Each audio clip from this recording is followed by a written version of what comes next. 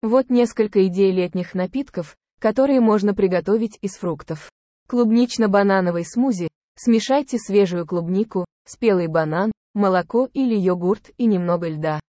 По желанию можно подсластить его небольшим количеством меда или сахара. Арбузно-мятный лимонад. Сделайте классический лимонад, используя свежевыжатый лимонный сок, воду и сахар. Добавьте кусочки свежего арбуза и несколько листочков мяты для придания свежести. Тропический смузи. Смешайте ананас, манго и свежий кокос с небольшим количеством кокосового молока.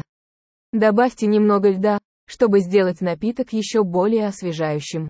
Газированный фруктовый напиток. Приготовьте смесь фруктов по вашему выбору. Например, клубнику, чернику или персики. Растолочь ее и добавить немного свежевыжатого лимонного сока. Перелейте смесь в стакан и добавьте газированную воду для газированного напитка.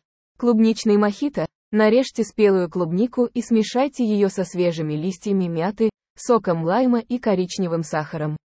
Добавьте белый ром и лед, затем хорошо перемешайте. В комплекте с газированной водой и ломтиком лимона или клубники для украшения. Освежающий напиток с ананасом и огурцом. Смешайте свежий ананас с огурцами, соком лайма и небольшим количеством воды.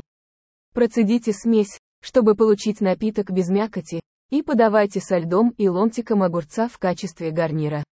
Надеюсь, эти идеи пригодятся вам для создания вкусных летних напитков с фруктами.